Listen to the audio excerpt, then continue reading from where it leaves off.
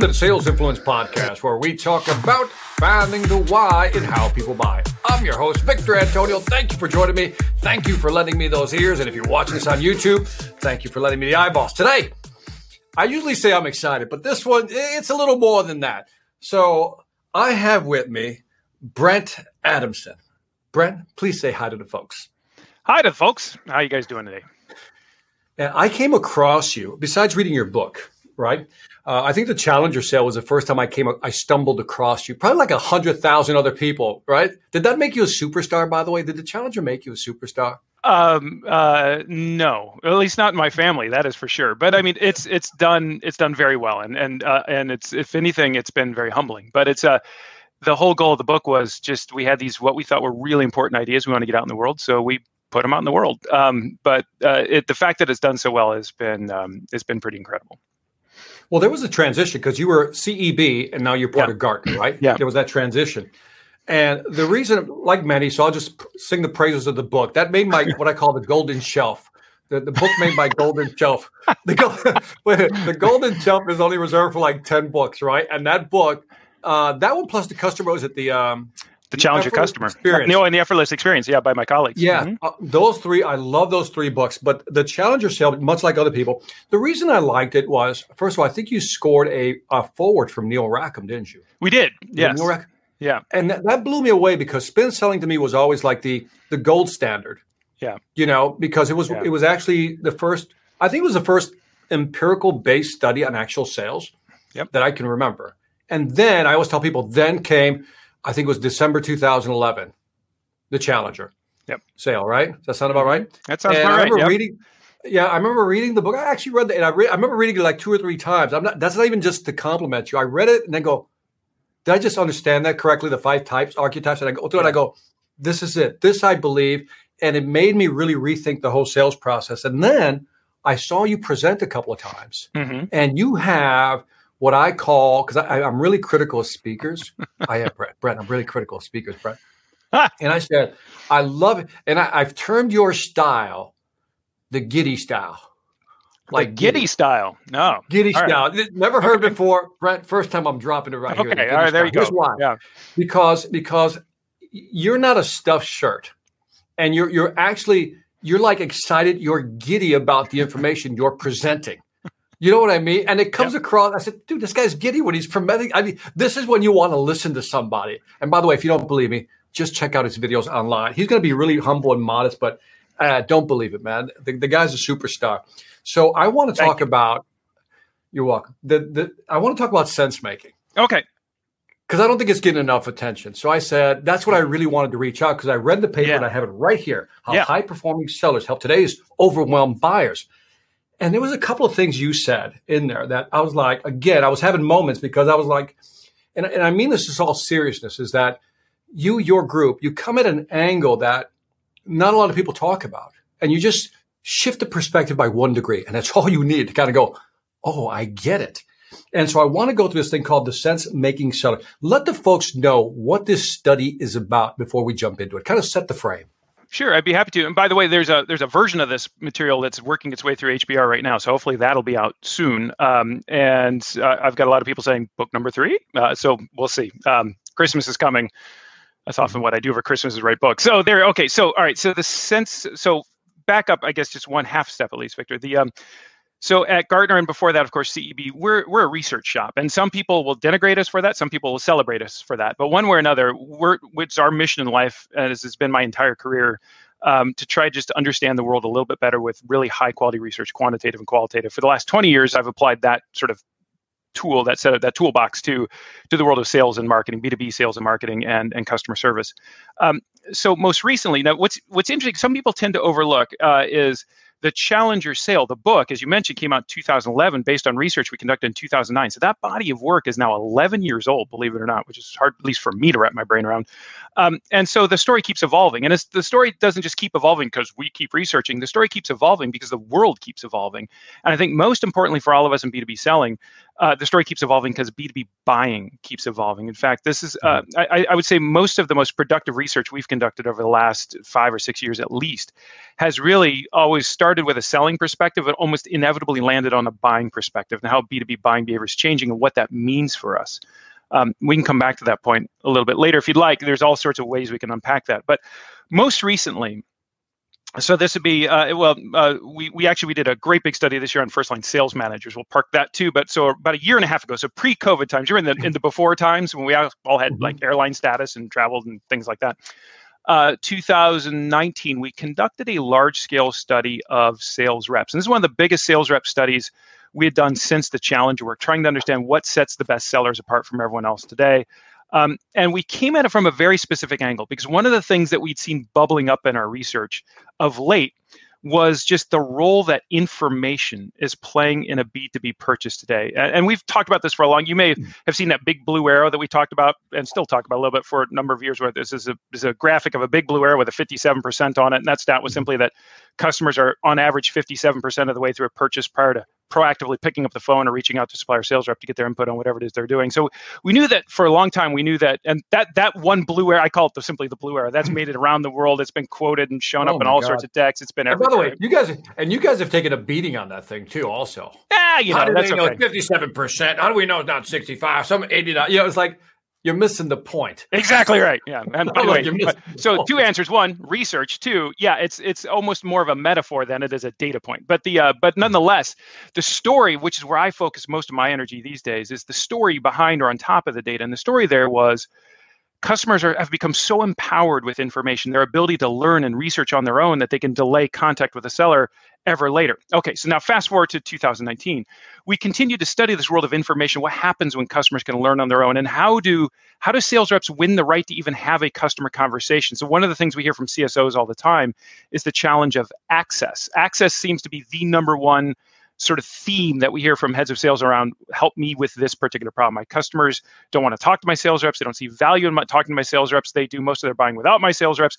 What do my sales reps need to do in order to win the right to either have more conversations, or what do they need to do to deliver incremental and differentiated value in those conversations? Not unlike what we were being asked 12 years ago when we started the Challenger work, but this is a very different context now in this world of information. All right, so we go out and we study customer buying. And lo and behold, Victor, we found something really interesting that's really shifted our thinking, which is, it's a very simple question, and it's nonetheless forms the foundation of a pretty big idea, which is one of the questions we asked customers in this particular body of research. This is just over 1,000 B2B buyers, all involved in some complex B2B purchase. We simply asked them, on a scale of 1 to 7, strongly disagree to strongly agree, to just react to the statement, the information that we encountered as part of this purchase was largely or generally of high quality. So the information that we encountered as part of this purchase was generally of high quality. And what was interesting, Victor, is 89% of the customers we surveyed agreed or strongly agreed. In other words, virtually everybody said, yeah, it was all pretty good. And what seems to be so innocuous, we think, is the kernel of a really powerful insight for all of us in sales, because that's your customer, thousands of them all over the world, saying, you know what, it's not just that there's a lot of information out there. There's a lot of good information out there. It's relevant. It's backed by data. It's got insight. It's got thought leadership. There's white papers and there's infographics and there's subject matter experts. So you in the old days would fly in, but now Zoom in or whatever and join us and tell us about their data and their perspective. And everybody is so smart these days. And by the way, there's a really interesting backstory that's like, well, how is that any different? How did that happen, right? And the answer is, I think there's so many directions we can go here, but one of the things that's so interesting is as suppliers, B2B suppliers, particularly big B2B suppliers, have found first their products get commoditized, so they build solutions, and their solutions get commoditized, so they have to look for a new version of differentiation. How am I going to differentiate myself when the things that I sell are now less differentiated? So that's, I think, when Challenger hit and was such a big deal, was you differentiate yourself not on what you sell, but how you sell, on the quality of the insight that you bring to the marketplace to change the way your customer thinks about themselves rather than you. And right about that same time, so 2009 to essentially 2018, a couple other things happened at the same time. Companies got more access to more data than ever before. The MarTech stack became something hugely important to marketing organizations.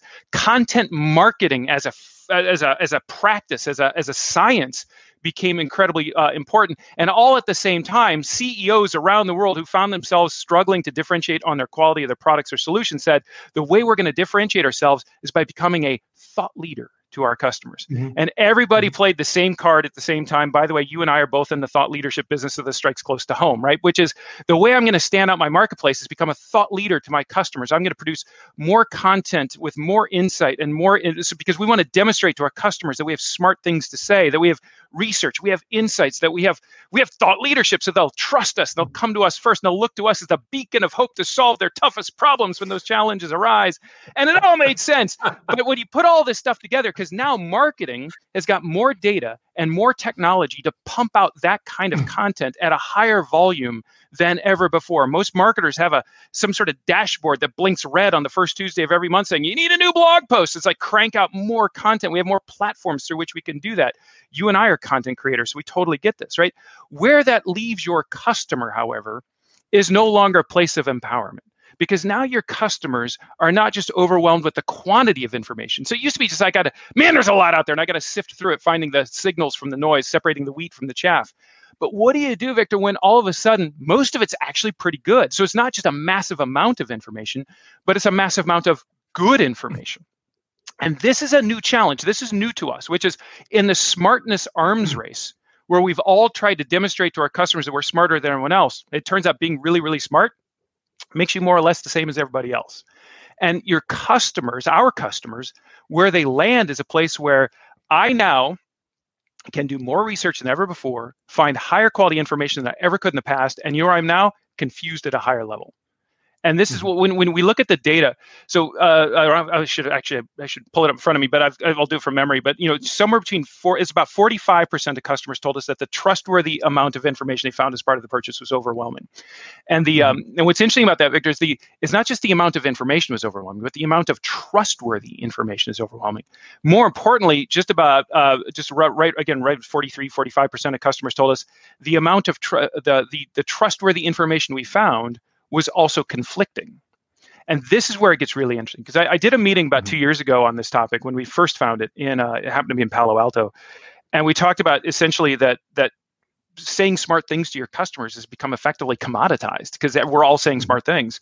And there was a head of sales there who said, yeah, but Brent, I did what you told me to do. We're doing what you told me to do. I'm doing the Challenger. You wrote a book on it. It's Be Challenger, say smart stuff. So while my entire industry is telling my customers they need to zig, I'm out there telling my customers they need to zag, and I've got better insight than ever to tell them to do that. And he's not wrong. That is, in fact, at the heart and soul, much of what Challenger's about. But I said, but think about it from today's perspective, from your customer's perspective. Think about where they are now. So now I've got one company or maybe multiple companies telling me to zig, and they've got data, they've got research, they've got information, they've got experts. It's all relevant, and they're telling me to zig. You're telling me to zag, and you've got data, you've got experts, you've got white papers, I don't know what to do. And this is your customer today. So we're kind of just trapped. We're like, I don't know. So see, what you do is you wind up doing even more research. And by the way, behavioral psychologists is well beyond our research. They study this stuff in really fascinating ways. And what happens is you get stuck in these learning loops where when you study something, you do research and find there's more information out there than you anticipated, more relevant information. You realize, there's things I need to think about. Maybe I should do even more research. And do more research, you find more stuff. And you wind up in this trap of I wanted to emphasize something because this is important. Because we haven't even gotten to the sense-making idea yet, but this is the backdrop we have to understand. This is great backdrop. Yeah. I emphasize to people, there's buyer's regret and buyer's remorse. Yeah. Buyer's remorse, you forced me to buy something I didn't want it. Yeah. Buyer's regret is I'd rather not choose something because I might be wrong. That's exactly right. Yeah. And so what I love about you, I want you to really tie it down, because you said several things. One is you talked about that it's becoming that much more difficult for companies to reconcile conflicting information. That was one of the data points you had. And I thought, talk about that a little bit, because it's almost ironic, and what you're emphasizing here, that now as a customer, and I think you had the number at 17% sales cycle is extended by 17% because I can't reconcile information. Talk about that a little bit, because I thought that was really interesting. Yeah, no, the 17%, it's a different number, but you can come back, which is essentially when you ask customers how much across a typical B2B purchase process, which might be 6 months, 12 months, 18, 24 months, how much of that time in a general purchase process do you tend actually speaking to supplier sales reps to get their input? And that was 17%, which is terrifyingly small. By the way, if you're one of 3 suppliers competing for a deal, you get maybe a third of that 17%. So that goes back to that access problem we were talking about before. All right, so, but to your point here, one of the things that is so clear in our data is that when we ask customers, how much time do you spend deconflicting information? Just taking all the different pieces of research that you've conducted across all those different people in the buying group and just try to find the single story, the version of the truth, or just a thing that you all collectively can agree on and believe. And that is 15% is that number, which is 15% of a typical B2B purchase is spent just deconflicting information. If you think about that 15%, it sounds like a small number, but again, if you've got a 24-month purchase cycle, that 15% is not measured in, hey, let's get together this afternoon and figure this out. That's measured in weeks, if not months sometimes, of just people trying to figure this out. Now, add to that, so one more piece of the backdrop, just to really capture what's going on here, I think is so critical to understand. There's a parallel story that we've been sharing, which has also been well reported over the last several years, is of course the number of stakeholders typically involved in a B2B purchase. And that number, when we first did that research in 2000, what it was, 10, 12, was 5.4. And so the Challenger customer is all about the 5.4. We actually embodied them. We made it like its own character in a story. That number, every year we've studied it since, has gone up. And the average sits now somewhere right around, it's double digits, right around 11. And often when I talk to heads of sales, they say, yeah, 11 is probably too small. Now, there's an interesting side story about COVID and how that's changed access and changed numbers, but let's park that for now, because I think the broader story is still absolutely relevant, which is you think about now, Vic, where we are, which is all of these different stakeholders involved in a typical B2B purchase, and all of them accessing all of this information of high quantity, and then they've got to come together and try and figure it all out. And it's so complicated. Because I don't know what to believe. And by the way, someone else believes something different than what I believe. This is like us trying to run democracy in this country. It's like, how's that going, right? So it's like insanely complex. And what we find is that because B2B buyers, more than anything else, you know what B2B buyers really are at the end of the day? They're human beings. We are all, right? We're all human beings. And what happens when human beings, as behavioral psychologists have demonstrated, find themselves in situations like this, what happens is that your confidence goes through the floor, right? It's like and I think in many ways, so I did a keynote for a big sales conference in Vegas last year, so 2019, the fall, and I simply built the whole thing around this idea of confidence, because I think that's really the heart and soul of what we're seeing here, is that B2B customers, because of their own internal complexity, because of all the different people with all the different opinions, because of all the different hoops they've got to jump through, because of all the information telling them to zig and the zag, we've reached this point where you find, and we see this in our data, where the number one depressant of big deals is customers' confidence, or I suppose their lack of confidence. But it's not their lack of confidence in you, the sales rep. It's not their lack of confidence in you, the supplier, or your brand, or your products, or your service. It's their lack of confidence in themselves to make a decisive decision in the face of so much uncertainty. And by the way, then just sprinkle a little COVID on top of that, right? And it just makes it that much harder.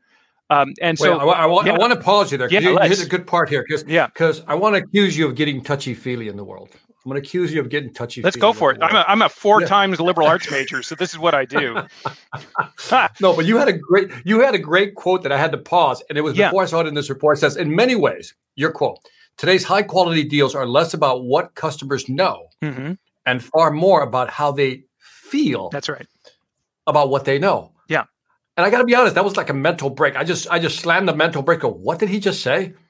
And unpack that. I know what you mean already, but unpack it a little more.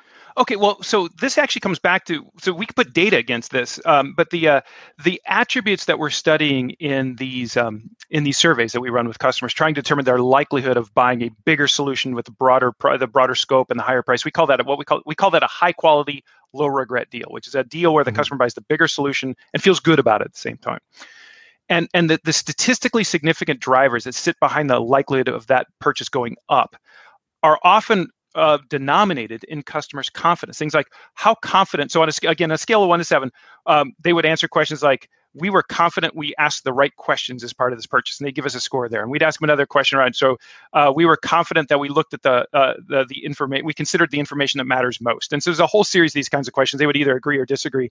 And when you run all the analysis, all the math, what you find is the level of confidence in all these different attributes turns out to be critically important. But here's where that quote comes from, is that when you look at these attributes, it's things like, are we so when you realize we need to solve for customers' confidence. Well, confidence in what? What do they need to be confident in? And it's the things that we're testing be things like, are we confident we considered the right questions? Are we confident we considered the issues that matter most? Are we confident that we found the best? Are we confident we found the best solution? Things like that. Now, what's interesting about each of those attributes, the first thing that jumped out at me when I looked at them, is that how do you know?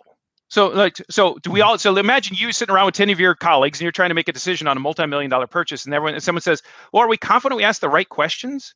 How do you answer that question? Like which questions are the right questions? I don't know. Are those the right questions? Someone else might say those are the right questions. What's interesting about it is that when you look at all these attributes of confidence, right questions, things that matter most, the best idea for our company, not a single one of them is objective.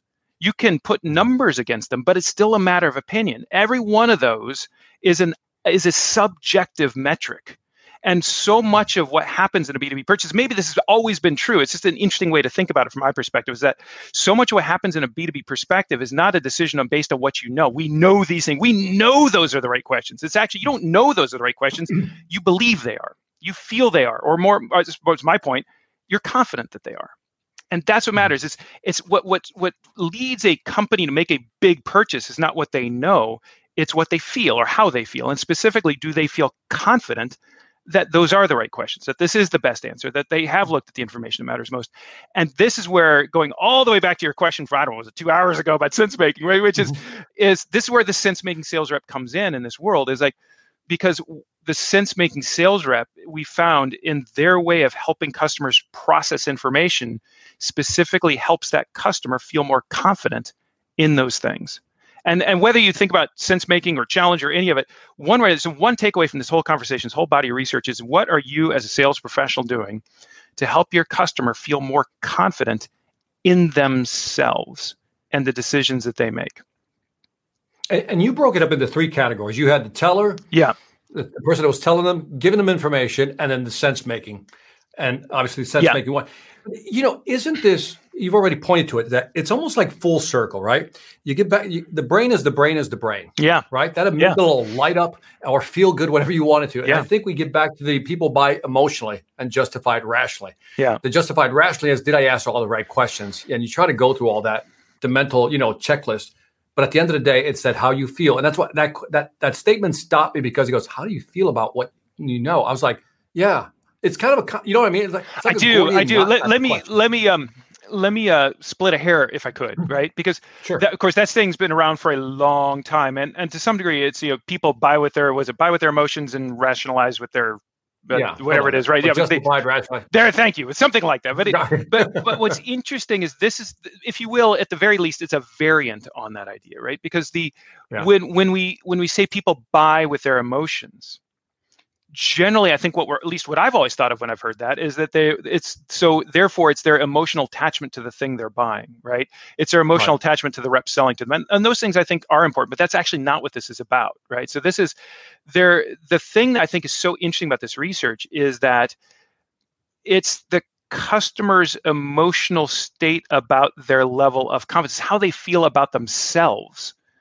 And so when you talk about a premium consumer product, like I'll buy a certain car, a certain cell phone or something because it makes me feel good that I've got that brand. That is true. But that's not really what this is about. Although I suppose that could be in play here. This is simply about, it's really, let me put it this way.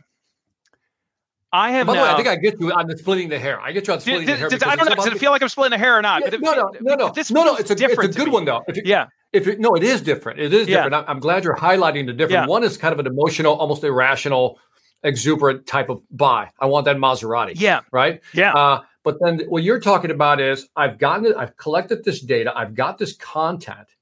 And now how do I feel about what I know about this? Okay. So I recently bought a car, and this is a true story. Most of my stories are true. This one is, but it took me 3 years to buy this car. So it took me 3 years of shopping and researching and using different apps and ways like, oh, this one doesn't have the kind of brakes I want, or this one doesn't have the kind of new technology or the heads-up display or whatever it is, right? So I'll wait, but then there's this other car and it's just I couldn't pull the trigger and I couldn't pull the trigger and I couldn't pull the trigger. I finally, after 3 years of researching, I pulled the trigger on this car. And I love it. It's a great car. And I have an emotional attachment to the car. I still kind of hate myself, though. You know why? It's because one of the things I did on this car is I didn't research low profile tires. And so I'll tell you, Victor, if you buy a car, you may or may not know this, but if you buy a car with low profile tires and drive it around Northern Virginia like I have, I've now had 6 flat tires in a year and a half, right? So, and those things are like not cheap. So and I'm thinking like, oh, I love the car. The car is great. I have an emotional attachment to the car, but I'm an idiot. It's like I screwed up because I missed something. And by the way, and my wife gives me a hard time about it, which is like, it's like, so I'll tell you, what I'm going to do next time I buy a car? First of all, I'm never going to buy a car again. And when I do, I'm going to take 4 years to buy the car. And that's because it's not that I don't trust the car. I love the car, except for the tires. I don't trust me. And so what we need to do is in this kind of world, I find it's kind of amazing that commerce happens at all. And I say that sometimes to our head of research, he tells me I'm an idiot, which is true. But he says, Brent, of course, commerce is still going to happen. People still have to buy machines and replacement products and all. So, yes, okay. But it does make me wonder how much more commerce would happen if customers just felt more confident in themselves to make bigger, more disruptive decisions without having to study and research for sometimes years on end. And I think this is the thing that's missing about you. Customers buy based on how they feel. It's not just, do I have an affinity to the product? Do I have an affinity to the brand? Do I have an affinity to the rep selling to me? It's not even about it, because I think oftentimes when we talk about emotional connection, we talk about affinity, which is, I think, still critically important. I'm not denigrating or downgrading. I think what's new, though, is this idea of confidence in oneself. As you know, one of my colleagues wrote, is really just a beautiful little piece of language that he wrote around this idea. He says, at the end of the day, I don't want my customers to say, I feel good because I chose you, which is what I think that's the original version of like customers buy on emotion. I feel good because I chose you. I think what we want is our customers say, I feel good because I chose well. I feel good because I chose you versus I feel good because I chose well. Because if I feel good that I chose well, you know what that means? I'm a good chooser. I'm good at this. I should choose again. I should make another choice. And that's where, particularly when customers now, our clients ask us like, how do we drive growth with existing customers? It's the same idea. Is the way you drive growth with your existing customers isn't just delight them into buying more, because it doesn't work, as we know from our research. Is you got to make them feel good in their ability to make good choices on behalf of their company, and that kind of confidence will drive further purchases. I love that. So how do you do that? You highlight some of this in the paper. That how do you give, what process do you take a buyer through to get them to that certain level of confidence where they love pulling the trigger? So this is all right. Now we can go full circle back to the original research around what kind of sales rep sells effectively in this world of information that just operates in such a different set of principles. And so we actually studied sales reps' engagement style with customers vis-a-vis information. Sorry, that sounded wonky, but we was like, what are sales reps' information styles in engaging customers? And there's all sorts of questions we asked to figure that out, but it boiled down to sort of 3 engagements types. And you mentioned them already. We call it giving, telling, and sense making. And by the way, just as a quick footnote, because all of us will fall in this trap, I've done it. We originally called them the giver, the teller, and the sense maker, until I just got royally beat up at a meeting with a bunch of heads of sales in London. They just completely took me out back and just knocked the bleep out of me, because they say, like, first you tell me to be a challenger, now you tell me to be a sense maker. Which one is it? And it's like they were not happy, and it was a fair question. So we've changed it not just to be like not get the snot kicked out of us, but because we think it's more accurate. When we say giving, telling, and sense making, the reason why we like that better than is because we're not talking about a person. We're not talking about a profile. This is just a technique. We're trying to skinny this down to make this something that anyone, it's not you're born with this. It's a tool for your toolbox. How do you, whoever you may be, whatever your DNA, whatever country you're in, whatever industry you sell in, whatever your personality type, how can you engage customers not in giving or telling, but in sense making? Because first of all, so let me tell you just a brief moment on each one. So giving sales reps tend to see the information they provide their customers as their primary source of value in the eyes of those customers. So they think every time I engage with my customer, I need to give them more information. In fact, they often come back into the organization, beat up sales enablement, beat up marketing, and say, I need another ROI calculator, another piece of collateral. And they'll say, why? And they say, because I'm talking to the customer again, I need something to say. And particularly when your customers are asking for more information, why would you not give it to them? It's the very thing that they're asking for. So it feels very responsive. It feels like I'm doing absolutely the right thing. So that's the giving rep. The telling rep is almost the exact opposite. So telling reps we find often have a very deep amount of industry expertise. They often are selling into the vertical that maybe they were hired out of to sell. They've been doing this for maybe 10, 20, 30 years. And their conversations with customers often start with something like, I've been doing this for a long time, and I've got this boiled down to 2 things you need to know. Let me tell you what you need to know. So it's very authoritative. It's very, in my opinion, here's what I'm telling you the right answer. We have found, and it's if we had 3 hours to discuss, we'd go into I'd pull out the data and we go into this, but at the high level, what we found is customers are deeply skeptical of sales reps who engage in either one of those 2 information approaches. As polar opposite as they may seem, I'm skeptical of a giving sales rep because they're just not adding value. If my biggest challenge, Victor, is I'm already overwhelmed with too much information and you're giving me more information, you're just not helpful. So I don't really have a lot of faith in you to help me, and I don't have a lot of faith in myself to get myself out of the problem I've got stuck in, which is overwhelmed with high quantities of high quality information. The flip side, though, is if you just come in and say, yeah, let's cut through all of that. I got your answer. Just take my word for it. What we found is particularly with millennials, but I don't know about you, but I keep thinking millennials are 20-somethings. It turns out they're 40-somethings and CEOs, right? They're actually adults now, right? So I don't know when that happened. But particularly millennials we find, because they're the first generation to grow up at least close to digitally native. And they've grown up in a world where they can fact check anything in a matter of seconds, and they don't have to take anyone's word for it. And so this whole idea of just take my word for it kind of sounds used car salesman. It kind of sounds like it sets off skepticism alarms in your customers when you say, here's what you need to do, or here's what I would suggest you do, or here's my advice to you. The very things that for decades I think have been core to our sales strategy are now backfiring in interesting ways because they actually, again, they raise the hackles of skepticism in your customers. The sense-making sales rep, rather than saying, here, let me give you more, or here, let me tell you what to do, the sense-making rep, the first thing that they do is first of all, they just acknowledge the reality. There's a lot of information out there. I would imagine, did you see that white paper? Yeah, you saw it. I know, right? And then did you see that? Yeah, I bet you're confused because I know I was. When I just go over to the other side of the table and just acknowledge what your customers are feeling. This is a moment of empathy, right? Which is, there's a lot of information out there. I would imagine some of it's confusing. You've heard a bunch of stuff from us. You've heard a bunch of stuff from other competitors, trade associations. It can be a lot. If you'd like, I can just maybe sit down and just help you just try to make sense out of some of this. That's what a sense-making rep does, and they're quite good at it. Now, you might say, well, they're a sales rep, and I just know you're at the end of the day trying to sell me something, and that's probably true. That's why I think some of the best sense-making happens outside of sales altogether. This is literally why companies like Gartner exist, because people will pay, or consulting agencies, or individual shops like yours. We are all in the sense-making business, and the fact that we can have a business at all is proof and positive that customers are willing to literally pay. They value sense making, but there's no reason why sales reps couldn't do this as well. It lands us in a very different place for sellers, I think, which is Victor, imagine a sales rep who actually will sit down with a customer and say, so here's our take on it. I would imagine you probably saw this from another company. This is probably true. Let me just help you find the overlaps. And here's a framework that we find to be helpful. At least I find to be helpful, kind of putting it all this together. You might want to consider these 3 or 4 questions. I can help you kind of find answers to them, but you're going to want to be able to answer these on your own and feel good about your answers. So what I'm solving for is the customer's confidence. I'm not solving for, do they like me, or don't read those white papers, read mine. It's like a complete non-starter in this world, right? So in fact, I talked to one head of sales. I'm not recommending this necessarily, but I think it's super interesting. I talked to one head of sales in the cloud business who he's a brilliant guy. And he said, first thing we had to do to go on the sense-making journey was just to understand what is all the information our customers are considering. And in doing that, they did an audit, essentially, talked to their customers, said, where do you get your information? What information do you find useful? Which pieces did you look at? What did you read? Had you read this? And in doing that whole process, what they found is that there was this one white paper that every one of their customers was reading.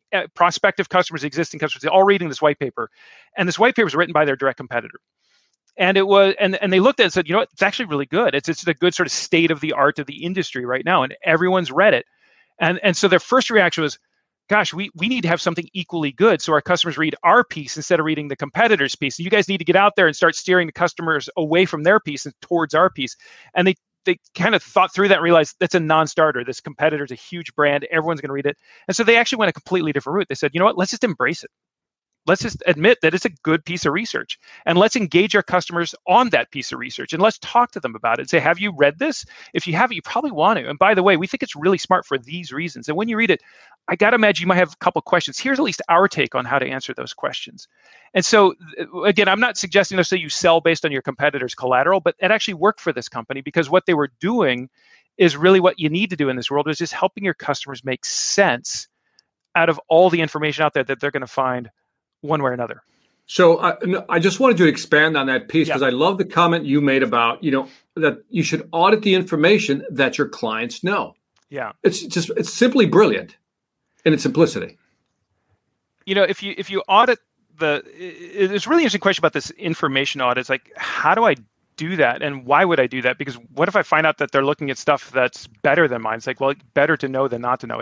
It's really hard to help your customers make sense of all the information if you don't know what information they're looking at, not just from you, but from other competitors, trade organizations. And oftentimes we'll get the question like, well, how do I do that? How do I audit the information my customers are looking at? And the simple answer, not to be somewhat tongue-in-cheek, is ask them.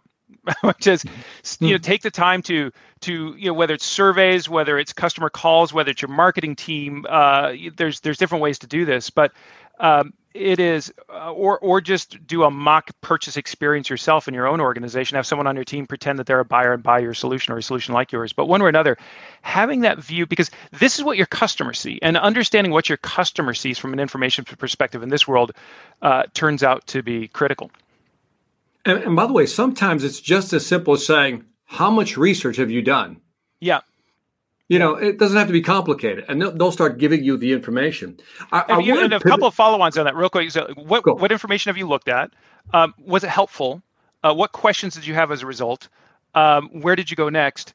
And particularly for customers who have successfully bought, one of the best questions I think ever to ask them is, if you had to do it all over again, what would you do differently to make your life a little easier? That's a great one to ask. That's perfect. I love that. I want to pivot just a little bit because how do we use, Brent, you hear all this technology, all these players are in the market. You know what the technology landscape looks like right now. It's a mess. It's almost like it's reminiscent of the .com.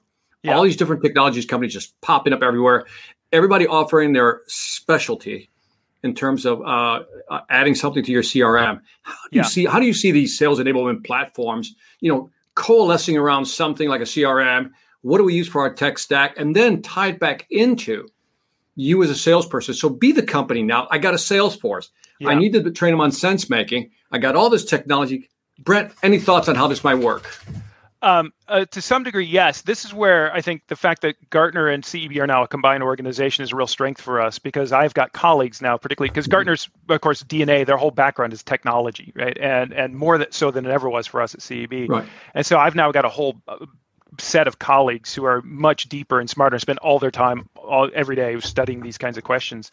In some ways, it's nothing new. If you go back, so some of your listeners will know Scott Brinker. Scott Brinker is well known as a writer and researcher on MarTech and the MarTech stack. And he's got that famous graphic. It's a poster with it's 5,000. The next year was 6,000. I think lately it's been 7,000 or 8,000 logos of all the different providers. Yeah, and Scott's famous for that graphic. It's an incredibly compelling graphic. What's interesting is when Scott approached that, he was approaching it from a marketing angle. But I would imagine he could make some hay doing the sales version of that. And to some degree, there'd be huge overlap, but to some degree, they're different. But to your point is, well taken. I get emails, at least once or twice a week saying, hey, we've developed a software. We'd love to get you thinking about it. And I send them over to my colleagues who do this kind of thing. But I think the thing that's more interesting to me, and I think to many of us on our team right now, is not so much the which app do I need and how do I integrate it into a CRM? I think the bigger thing that we all need to be understanding more deeply is AI and machine learning. And what we're now seeing companies doing with AI and machine learning, I just got off a tech company you guys would all know, just yesterday. They were walking us through stuff they were doing with AI and the analysis of like pipeline analysis, where you get this massive amount of data across your pipeline and just run a machine against it and say, all right, companies with these kinds of characteristics or customers are behaving in this manner are higher likely to move forward or more highly likely to close. And you can put that kind of data in front of your sales team to increase their close rate.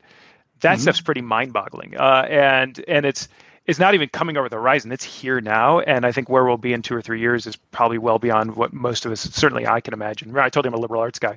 Mm-hmm.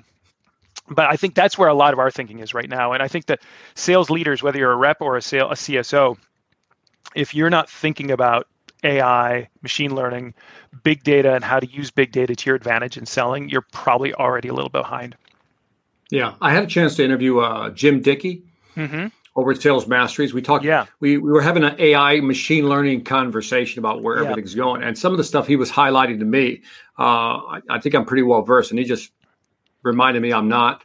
Right, it's changing so fast. Right, this is why we literally have our team. Teams of colleagues who that's all they talk about and all they research and think about, because it's.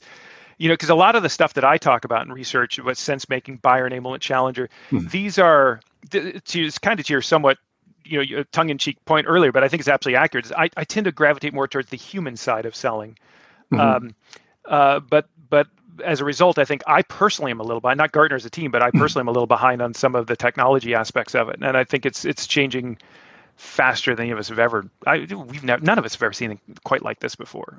No. I mean, I remember starting. I started my career at AI, but it was back then. It was just an expert system, a rule-based system. Yeah. Now you actually have real machine learning, and so I do want people to actually just watch you present. By the way, if you're listening to this on audio, you have to go watch the video because you can only really appreciate Brent's enthusiasm in animation. You got to watch him on video. But Brent, any closing remarks? Where can they find out more information about you, my friend? Everything that we do at Gartner is at Gartner.com, and that's probably the best place to find us in the Gartner sales practice. We continue to publish as much as we can out into the market of ideas through videos and online. We have our big someday we'll get back to our big sales conference in Vegas, hopefully, which runs every fall. But if anyone is not a client of Gartner would like to be, by all means, we'd love to talk to you and talk to you a little bit about what's available. The nice thing is once you get sort of quote unquote inside the firewall, then it is much more of a collaborative set of a huge team of advisors and analysts who spend time. We're on the phone all day, every day with heads of sales and our teams. Just helping them take these ideas and do something with them, and that's where it gets really fun, because that's when you see people doing incredible things with sense making and taking the idea and turning it into something that applies to them, and then it comes back to us, and we teach it back to the world based on that sort of new iteration, and we all get. This is why I still do this after all these years, because we just get smarter, and it's just fun. It's really fun. No, man, I love the work over at Gartner. Like I said, I'm always like tracking you guys down, looking at your studies, reading through it, not paying for it, but enjoying you. And two things. One is don't change how you present, man. You're like the most enjoyable presenter I've seen deliver like intellectual content, but you like having fun. And, because sometimes these people deliver content, you're like, oh, God, I just want to shoot myself. Yeah. Yours is like, it's entertainment, but great content, and I love it. And then I got to give you some smack about this this title of yours, man. If I can close it out this way. You mean my title? Yeah, your title. Gartner Distinguished, folks. I want you to hear that. Distinguished VP. Can you explain that to me? I'm a distinguished vice president. All right. I read that and go, what? Is that like some type of royalty? Like, Sir, I'm going to call you Sir Brent Adams. To be super clear, you are by no stretch the first person to give me a hard time about this, particularly people know me. And also to be very clear, I'm a taker, not a maker on my title. But it's interesting because Gartner. So I like to call myself a defrocked academic. I'm a trained academic. I used to be a professor at Michigan State before I came into this world. Of all things, I was a professor of linguistics and German. So this, by the way, is where the speaking style comes from, because I used to come into class on a Thursday morning at 9:00, and a class of students were there only because they were required to be there, not because they wanted to be there. And I would look at them and say, "Guten Morgen," and they'd say, "I want to die," right? So so I would just tell them, "Look, I'm going to put you on my back, and I'm going to carry you for 60 minutes, but one way or another, you're going to learn something, right?" And that's kind of where this came from, which is just a love for your topic, but also just a deep enthusiasm to get people fired up. But in the academic world, there's things like fellows and scholarships and distinguished and all that. And what's interesting is Gartner has taken some of that language and ported it over into the business world, and it always sounds, in my mind, just a little bit funny. So I don't know what to tell you, man. I'm just Brent. That's all I am. All right. Well, on that note, I'll wrap up. This is I've just finished talking to Sir Brent Adamson. We'll just call him Sir. Royalty knighted by the Queen herself. I'm almost sure. Hardly. But anyway, that's it for this Sales Influence podcast. Leave me some feedback on iTunes, Stitcher, YouTube, or wherever you find this podcast. Also, Check out Brent Adamson. Go to Gartner.com. Is that correct? That is correct. Gartner.com for more information. But do follow him on YouTube. Like I said, he posts a lot of great webinar videos. Some of the interviews or conversations you've had with your colleagues, I think, are exceptional. The content in there is just wonderful. So again, check him out. And this is Victor Antonio signing off, always reminding you, selling ain't hard when you have the intelligence and you know how. Take care.